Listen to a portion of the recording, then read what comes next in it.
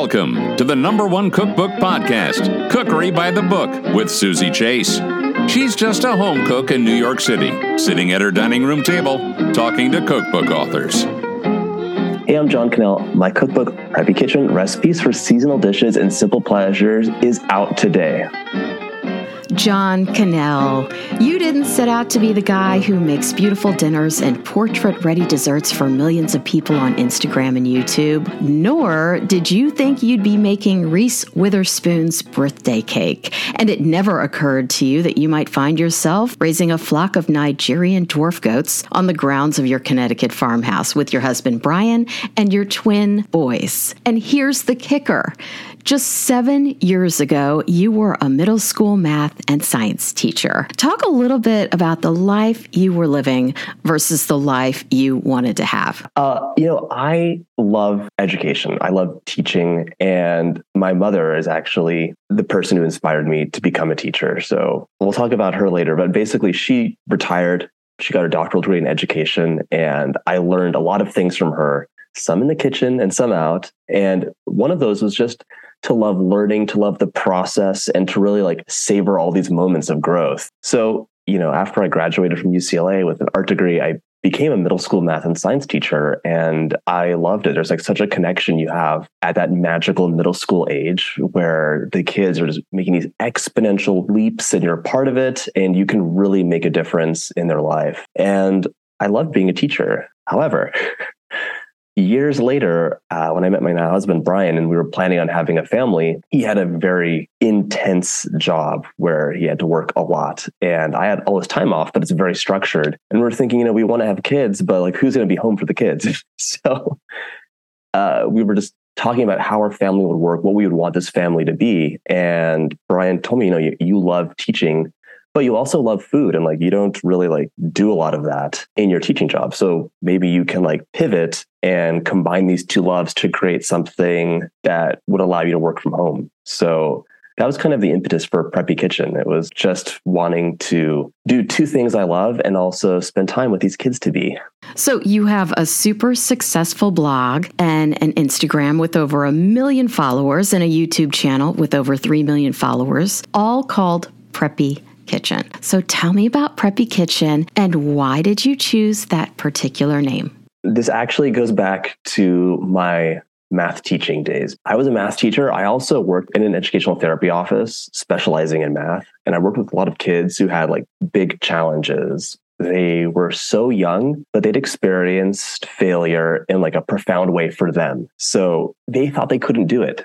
And they were crushed on the inside. And it was heartbreaking. It was really it was a really memorable moment for me when I saw these kids that were so young and just really internalizing doom on a subject like math or science. And what I learned as an educator was how to take something big and insurmountable and challenging and break it down into components that are achievable and doable, that build competencies.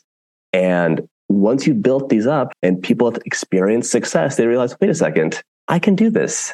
When I started talking about food with people, I realized the same thing applied to them, where they're thinking, I can cook a dinner, I can't bake, or I'm a baker, but I can't cook, or I can't do anything, I'm going to order everything out. And I was like, no, you can do it. The only thing you need to do is be prepared. So Preppy Kitchen is a play on words because in preparing people for the task of making, it could be a banquet, it could be a simple lunch, I'm going to give you the tools you need to have success and have fun in the kitchen too. So that's really the ethos of the channel and everything we do, where I'm here to help you have fun in the kitchen, to make delicious dishes to share with your family and friends. Speaking of internalizing doom,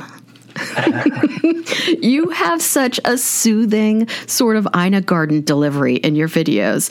It's so fantastic for home cooks like me who get stressed out in the kitchen. Have you always been so at ease in the kitchen? I really have. I have not always been at ease on the camera.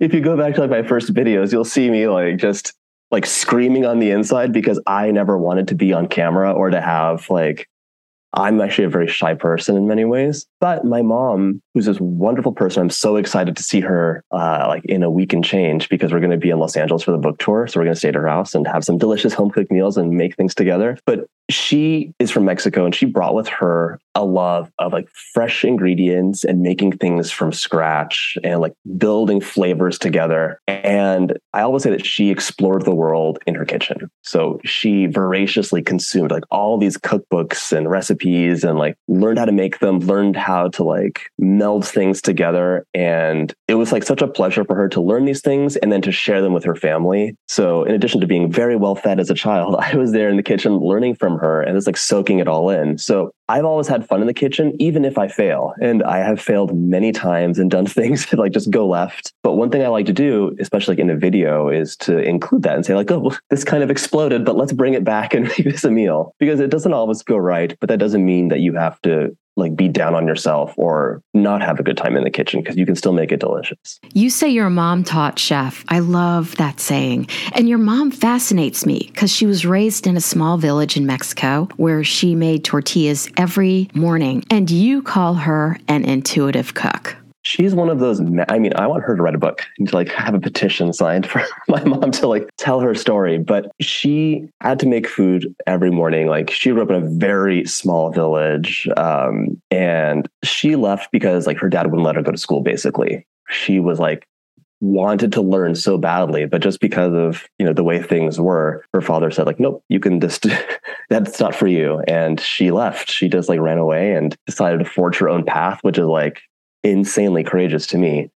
And eventually, after having my brother and I, she like put herself through night school to get a high school diploma and went to community college and then went to Loyola Marymount and got her bachelor's and master's and eventually her educational doctoral degree from USF. So she like made her dream happen. It was very difficult for her, but it was so important that she made sure that it was something that she could do. And, you know, that's really what inspired me to become a teacher and to love food. Like when she came to this country, she didn't speak any English and she taught herself from a dictionary. So she was like just a fish out of water. Everything was like a new experience without a cultural context. And when she was in the kitchen and like picking up these cookbooks and like my father's mother would like, who was a wonderful cook as well, like shared a lot of books with her and recipes. And she was just exploring various cultures for the first time, various techniques, and spreading her wings. So it's amazing seeing someone like that in the kitchen because, and I'm sure we all have relatives like this, or maybe you're like this, where you can just kind of throw things into a bowl and it magically becomes a cake or a dish. Like she never measures things just with hand. So,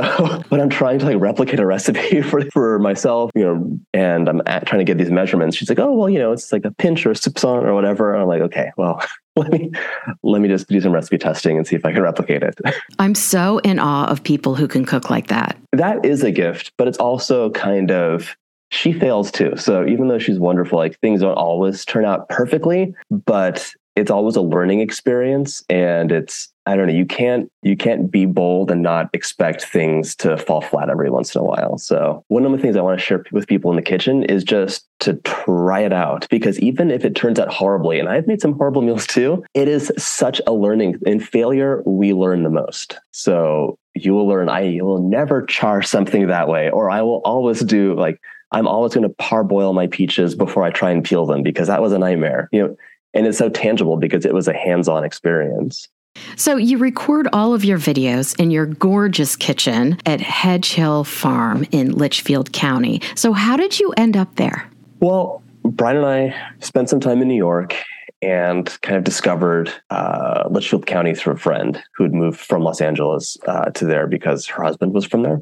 And we came here and we're like, oh my gosh, this is beautiful. This is like such an idyllic place where there's just so much history. It was so beautiful. It has a rural nature to it. There's like intact farming areas where you still have real working farms. And we thought, you know what, one day we'll move here. You know, the kids were getting older. We were back in LA. And even though we had a nice life in Los Angeles, there were like a lot of things we didn't like. Like we didn't like sitting in traffic all day. We didn't like being away. Like my Brian especially didn't like being away from the kids while he was at work. And we wanted the kids and ourselves to have more of a connection to food and growing it and nature and like open green spaces. And, you know, push came to shove and we just decided that tomorrow could be today. And we moved out and it was like a very big leap of faith to come, but it really worked out and the kids love it and we love it. And, you know, I'll still go and visit Los Angeles or New York and they're wonderful places, but I'm so happy where I am.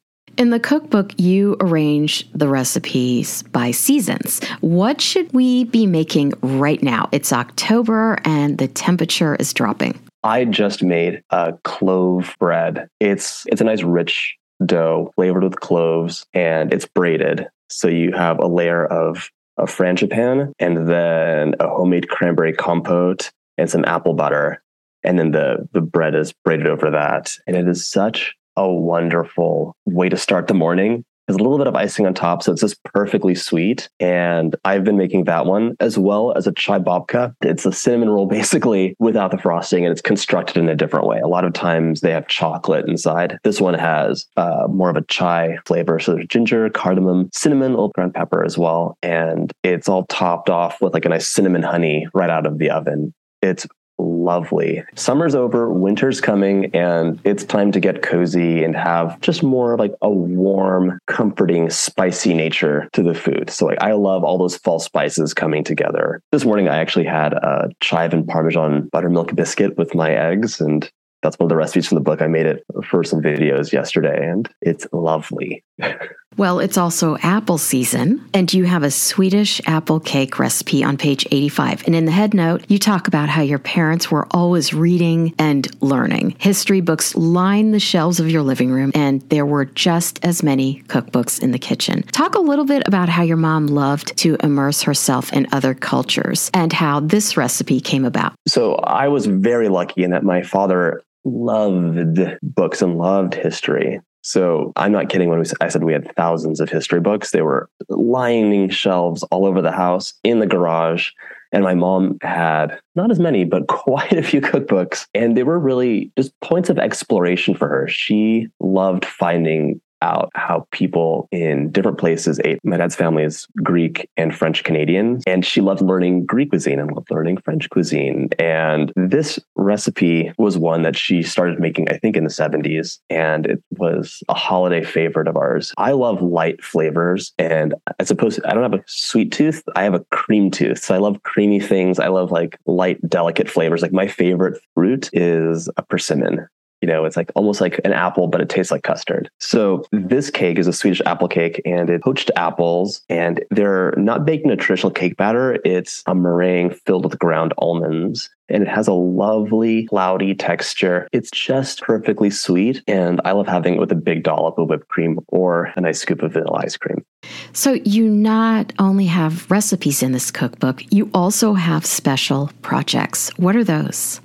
The cookbook's arranged by the seasons, and part of that is not just the recipes that we enjoy, it's things that we do. So in the winter, we do love making wreaths and decorating our barns and the house with them. And in the summer, we have like an abundance of produce. We have a large kitchen garden that the boys help us tend, and it is throwing up so many tomatoes and carrots and peppers and everything else that you just can't consume them all, and you can't give them all away either. So what can you do? You can pickle them and save them and have these little jewel-like jars in your kitchen reminding you in the winter that summer's coming and you can still have a taste of it. So there's projects like that, or even things like making browned butter. I love browned butter. I'm sure you do too. I do, and I'm on popcorn. The word. Yeah, everything. Like literally nothing tastes bad with browned butter on it. So I have that's one of the projects, like how to make browned butter, like just talking about the different levels of like caramelization you can get from those milk solids. And it's a project that we use in other recipes. And in the summer, one of the memories I have as a child is pressing wildflowers and finding them in these books that were in my parents' library. And I wanted to have that as a special project in the book. And we use those wildflower pressings to make shortbread cookies that have pressed flowers on top. And I'll say they're edible wildflowers. So, pick those pansies and violas. So here's the $1 million question. How many gingham shirts do you have? Oh my gosh. If we were on a video call today, you'd see that I'm wearing a brand new gingham shirt my husband bought me as one of my birthday presents. This one's a flannel one, so it's nice and cozy since we're in fall. I would say more than a dozen, but I honestly haven't counted. So there's a large gingham section in my closet. I'm here to be a walking picnic table for you. So last weekend, I made your recipe for vanilla bean and fresh fig cake on page 81. What is the story behind this recipe, and can you please describe it? Sure. I have a love of figs that goes all the way back to my childhood when we had a massive fig tree in our backyard, and I loved it for all different kinds of things. And one of the, figs have a very pungent, when they're ripe, a beautiful, deep flavor. And I wanted to pair that with a nice vanilla cake. And did you like the frosting for it? Yes. Well, I'm like you. I like creamy. So, and I love vanilla. So the vanilla frosting was incredible. So it's a sour cream buttercream. I think that contrast of the tang with the delicate vanilla really highlights just the bounty of the fresh fig. And of course, you have a lovely pound cake style cake that goes with it. So you're having these bites of cake and a sour cream frosting and these figs. And it's all together, it's not too sweet. I feel like they're just delicious, lovely bites. Now to my segment called My Favorite Herb or Spice, where you tell us what favorite herb or spice you use the most in your kitchen and why. I'm going to say seasonally. We just came off of summer and my basil and tarragon were going gangbusters. So I was having that in so many things. We had really great tomatoes. And for breakfast, I was having some freshly baked sourdough bread, lovely butter, soft scrambled eggs, basil, and heirloom tomatoes. And that was my perfect summer breakfast. For spices, I think that cinnamon is by quantity my most used spice. We're in fall right now. But the spice that has my heart, I think, is cardamom or allspice. Those are the top two for me. And I think both of them don't get enough due in the kitchen.